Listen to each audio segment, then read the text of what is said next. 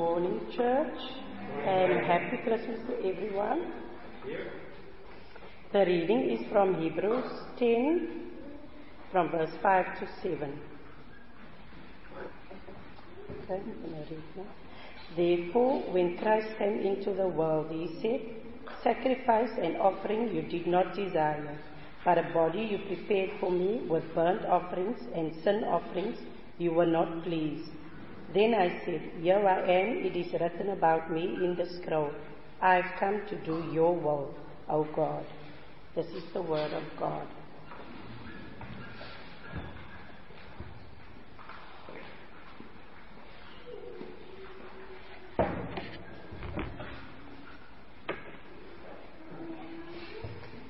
Good. Well, Faye, thank you very much. It would be a great help to me if you could have your Bible open at Hebrews 10, and the passage that Faye's just read for us. And before we begin, I just want to say a special thank you to the children again for doing such a brilliant job, and also to those who decorated the hall and who, of course, have done it out of love for Jesus and love for you. So, ladies, thank you very much indeed for that.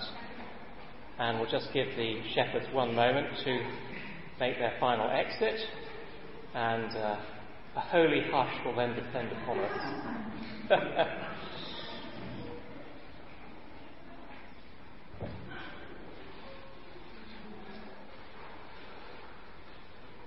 Well, let's quieten our hearts before the Lord, and then we'll come to his word.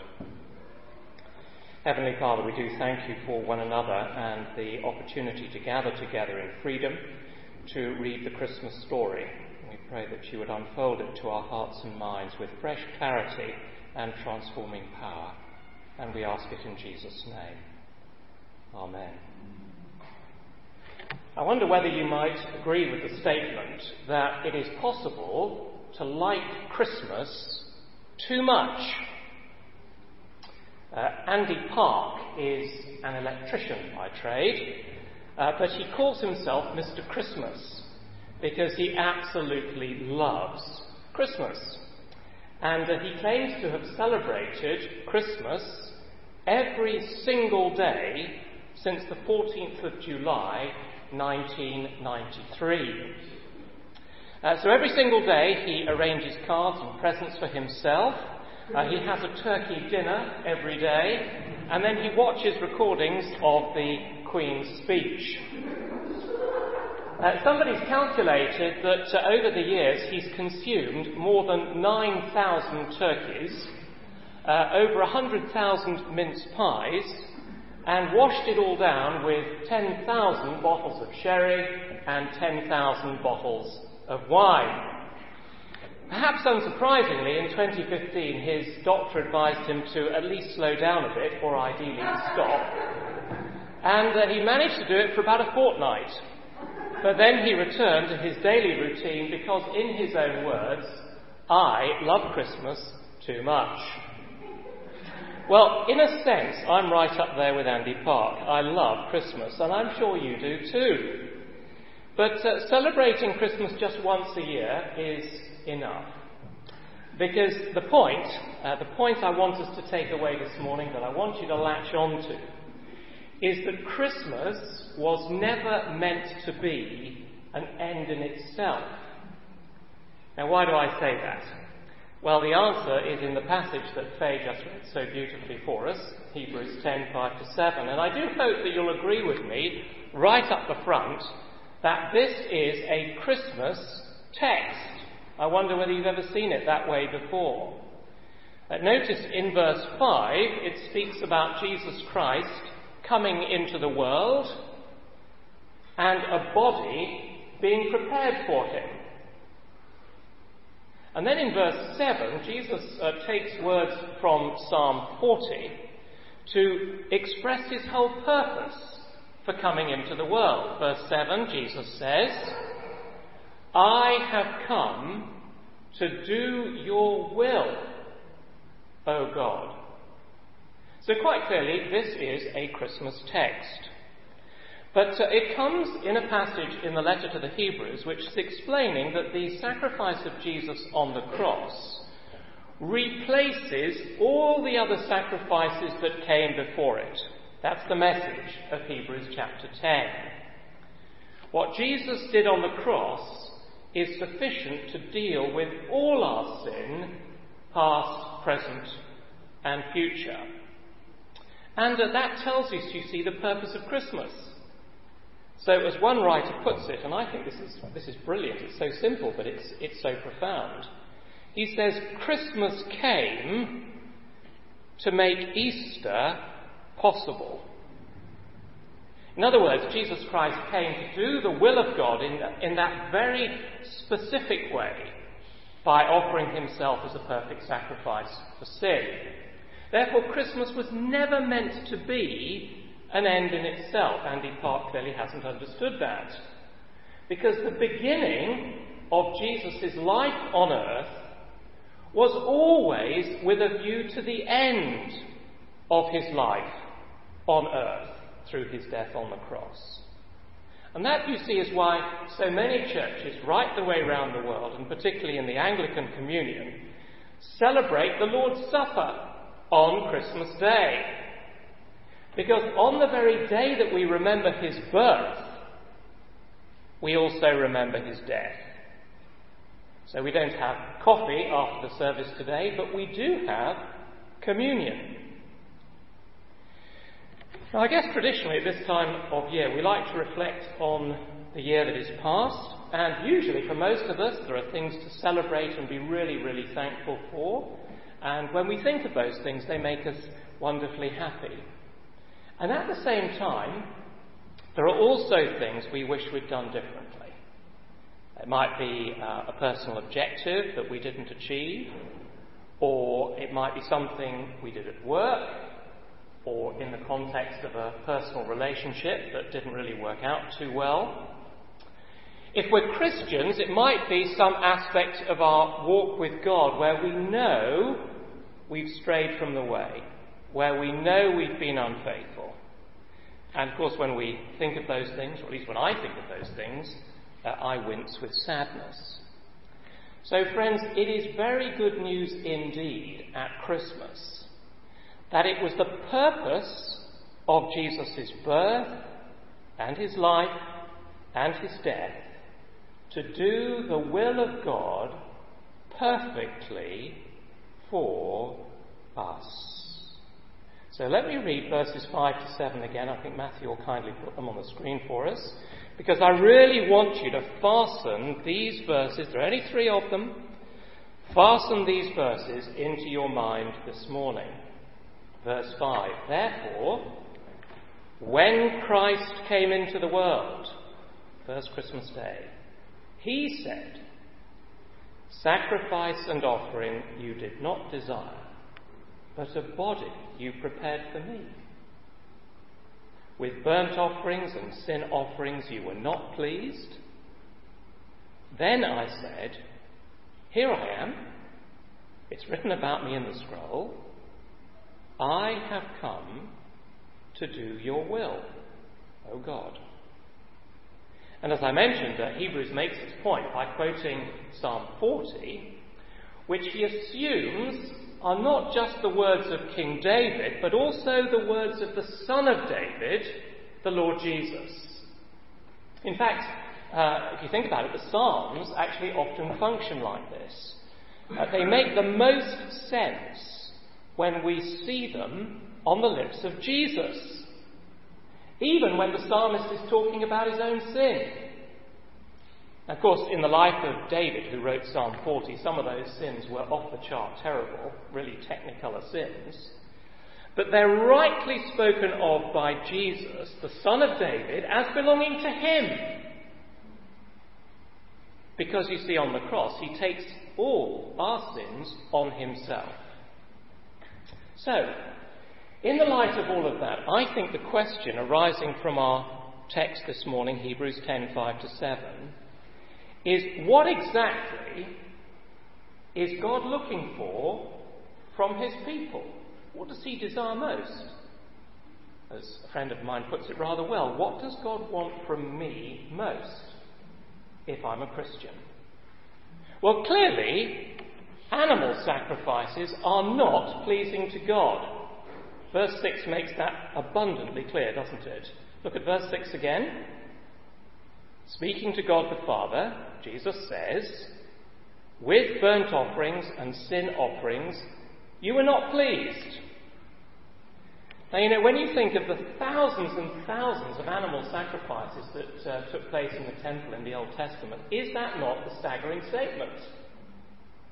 Especially when we remember that all of those sacrifices were commanded by God's law. But you see, the point is that that system was always open to abuse. Because people could offer their sacrifices and then wash their hands and think, job done. As long as the priest does his bit and he burns the lamb or the goat that I brought to the temple, well, that's terrific, and now I can get on with my life the way that I want to. And you and I make the same assumption in our minds today, do we not? Because we convince ourselves, you see, that a little bit of Sunday worship and maybe Christmas and Easter means that Monday to Saturday can be a God-free zone. Am I close? Is that right? Yeah. But you see, the real sacrifice that God always wanted was the willing sacrifice of the worshipper all day, every day. God does not have a thing about animal sacrifice. That is a pagan view of God. It is a false view of God. What God really values is someone, anyone, who surrenders their will completely to Him. Someone who does what God wants out of love and devotion to Him. Now, I hope as soon as I say that, you can see the problem. Because people like that are in extremely short supply. In fact, in the history of the entire human race, there's only ever been one person like that. One person only who said from his heart, "Here I am, I have come to do your will, O God." And of course that person was Jesus. At one point in his life he went on to say, "I always do what pleases God," John chapter 8. And you could say that that was the motto for his entire life on earth. And here, in Hebrews 10, Jesus says to the Father, "I have come to do your will." And of course he demonstrated that supremely, didn't he, in his willingness to die. So here is somebody who is 100% committed to doing God's will, no matter what the cost, in a way that you and I are never committed. And we don't know for sure what scroll he's talking about here, but elsewhere in the New Testament, the scroll was a means whereby God revealed his will to certain people at certain times for a certain purpose. So I take it that God revealed his will for Christ on a specific scroll, we don't have it, and Jesus embraced God's will for his life perfectly and without reservation. He committed himself to doing God's will in a way that you and I never do. Well, to the writer to the Hebrews, the conclusion was obvious. God sets aside one thing, in this case the Old Testament sacrifices, to establish forever something different, something new. Jesus' self-offering. And we could add to that even our very best efforts can't buy God's favour, however hard we might try. Whether it's giving to good causes, or attendance at church, or personal Bible reading and prayer. Those things can't bring peace with God. They can't. Now don't mishear me. I'm not for one moment saying those are bad things. But you see, they can't make us perfect before God. No human rituals, no spiritual disciplines can make us perfect before God or deal with our failure to do God's will consistently. And by the way, they were never intended to.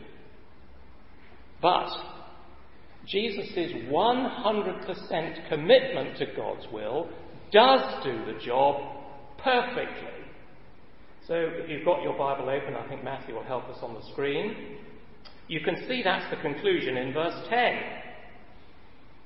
where the writer says, "And by that will, we have been made holy through the sacrifice of the body of Jesus Christ once and for all." And then he actually uses the word perfect in verse 14. Please have a look at it. "By one sacrifice, he has made perfect forever those who are being made holy." So friends, isn't it a good thing to know on Christmas morning that perfection is possible? And that's because when Jesus Christ sacrificed himself, an exchange was made. God treated him as if he had been you and me. And as a result, God very wonderfully views us as if we had lived the life of Jesus ourselves, 100% committed to doing God's will. And as a result, we've been made holy through the sacrifice of the body of Christ. And if you're a Christian this morning, that is how God sees you. One of my heroes from the last century was a man called Gresham Machen. He was an American and a rather quirky bachelor, if the truth be known. But he took a stand against the spiritual drift of the Presbyterian Church in North America about 100 years ago. Because at that time, the Presbyterians were rejecting anything remotely supernatural, which meant that, amongst other things, they didn't believe in Christmas. And Gresham Machen stood pretty much alone against their unbelief. Now, his last recorded words were sent in a telegram on New Year's Day, 1937. And he'd contracted pneumonia whilst on a preaching tour in North America in very, very cold conditions. And on his deathbed, he sent a telegram to a friend on the faculty of Westminster Theological Seminary. And this is what he said. Listen to this. "I am so thankful for the active obedience of Christ. No hope without it. So thankful for the active obedience of Christ. No hope without it." In other words, with his own death just moments away, Gresham Machen was standing on Jesus' record and not his own. And in the face of death, the active obedience of Jesus was his security. A life that was committed to his very last drop of blood to doing God's will. No hope without it. But with the active obedience of Christ, there is every hope. Because you see, if we trust in him, we have been made holy. That's the message of Hebrews 10. Now, I know that we often feel unholy and feel rather impure. We might feel dirty because of something that we've done or because of something that's been done to us. And maybe we think, well, I'd only pollute heaven even if I got there. Well, if you ever doubt whether as a sinner you could be made clean, perfectly clean before God, ask yourself this question. Which is greater? The evil and the filth of my life, or the value of Jesus' perfect life and the power of the blood of the Son of God? Now you see, my prayer is that this passage would produce in us a desire to do the will of God. Now, of course, we can't say, none of us can say like Jesus does here, "I have come to do your will," as if us showing up is anywhere near as significant as the arrival of Jesus on the first Christmas Day 2,000 years ago. Obviously not. But by the power of the Holy Spirit, we can say, I desire to do your will, O God. And the Spirit of Jesus within us would love us to pray like that. I mean, what a terrific motto that would be for us, wouldn't it, in 2021? I desire to do your will, O God. And I wonder if you've ever really prayed like that. Sounds rather threatening, I think, doesn't it, at first value? I mean, how can I fully commit myself in advance, not knowing what that might actually mean? Will God's will for me be the best thing for me? But you see, if we've taken our stand on Jesus, the one who prayed that way, I desire to do your will, the one who went to the cross for us, well, surely the wheels of our mind can turn in such a way, can't they, that we can say to ourselves with confidence, how could he ever want me to commit myself to doing his will if that was going to turn out badly? And with a love like that, written not only into the pages of Scripture, but actually into the pages of history, how could it be wrong and dangerous for us to commit ourselves to the love of God and to the will of God for our lives? So yes, it is a great prayer to pray. It's a great response to this particular passage for us, provided we're clear in our minds that Jesus came to do the will of God, and it is his self-offering that enables our self-offering. The one who came into the world saying, I have come to do your will, O God. Let's pray together.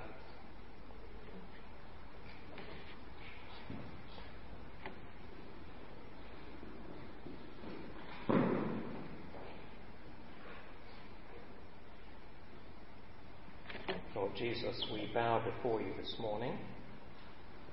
When you came into the world at Christmas, it was not the start of your existence.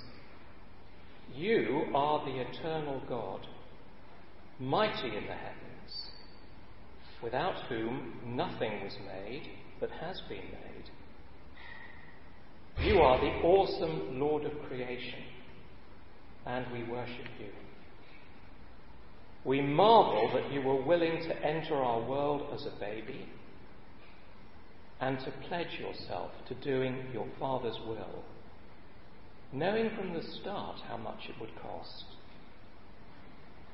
And we thank you that you did it perfectly, so that our sins could be forgiven and our lives could be transformed. And we pray that your finished work would do its work in our lives as we offer ourselves afresh to you this morning. And we pray these things, Lord Jesus, for the honour and glory of your great name. Amen.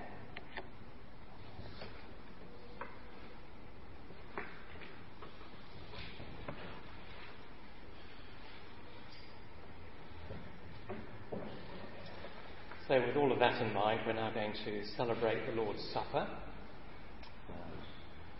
Just have a moment of quiet to reflect on our lives and whether that desire in us to do God's will is there.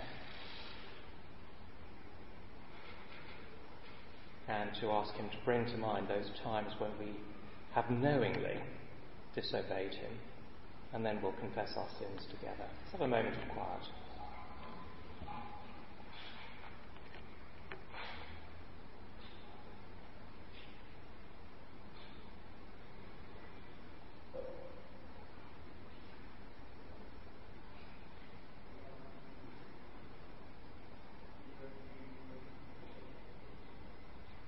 Well, hear the call to confession from Hebrews 12.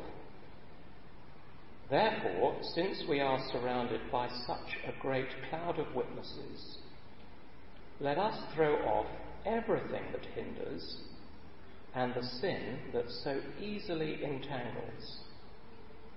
And let us run with perseverance the race marked out for us, fixing our eyes on Jesus, the pioneer and perfecter of faith.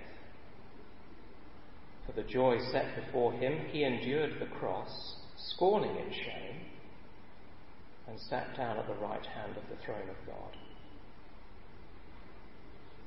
Well, let's confess our sins, saying together the confession as it appears on the screen. Merciful Lord, we confess our sins of this past year, sins of omission and commission, of sour and angry temper, of hard-heartedness, unbelief and pride, of fear of men and shame of Christ, of deceit in our dealings with others, sins in private and in the family, in work and recreation, in time misspent or wasted, in study of the word or neglect of it, sins in prayer, irreverent or withheld, in yielding to Satan's temptations, in quenching the Spirit's power. Have mercy on us, Lord. Pardon all our sins, known and unknown, felt and unfelt, confessed and unconfessed, remembered and forgotten. Good Lord, hear, and hearing, forgive us. In Jesus' name, Amen. And hear the assurance of pardon from Hebrews 10, the passage we looked at today, but a little bit later in the chapter, verses 19 to 22.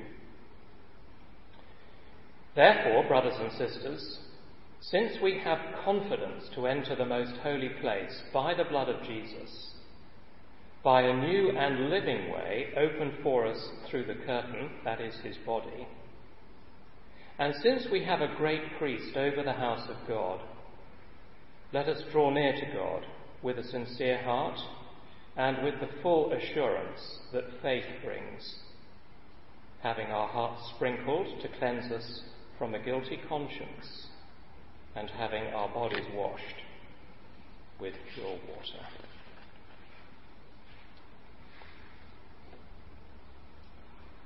Well, for those of you who are new to us celebrating the Lord's Supper in these socially distanced times, you'll find one of these things on your seat or under your seat, and they are a bit fiddly, so take a moment and try and draw back the cellophane on the top and put your finger on the wafer. Let's start there.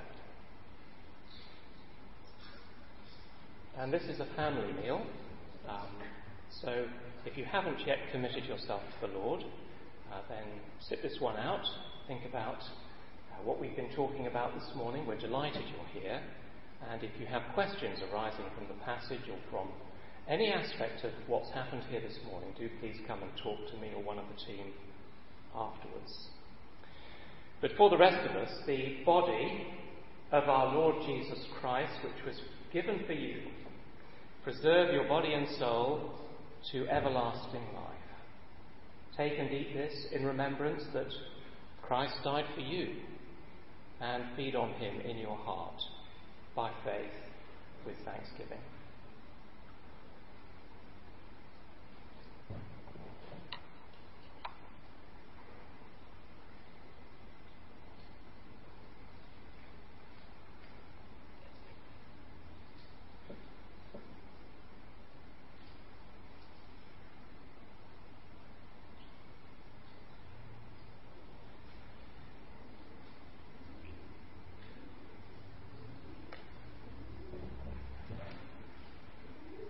I suppose when we look at the grape juice, and do by all means peel back the cellophane on top, it's a symbol of Christmas, isn't it?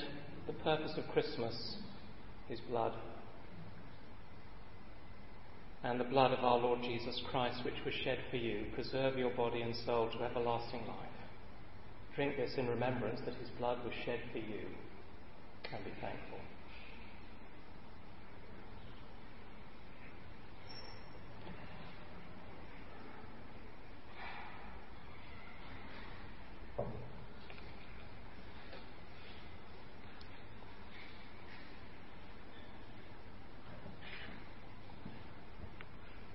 Prayer of thanksgiving. O God, you have so greatly loved us, long sought us, and mercifully redeemed us. Give us grace, that in everything we may yield ourselves, our wills, and our works, a continual thank offering to you, through Jesus Christ our Lord. Amen.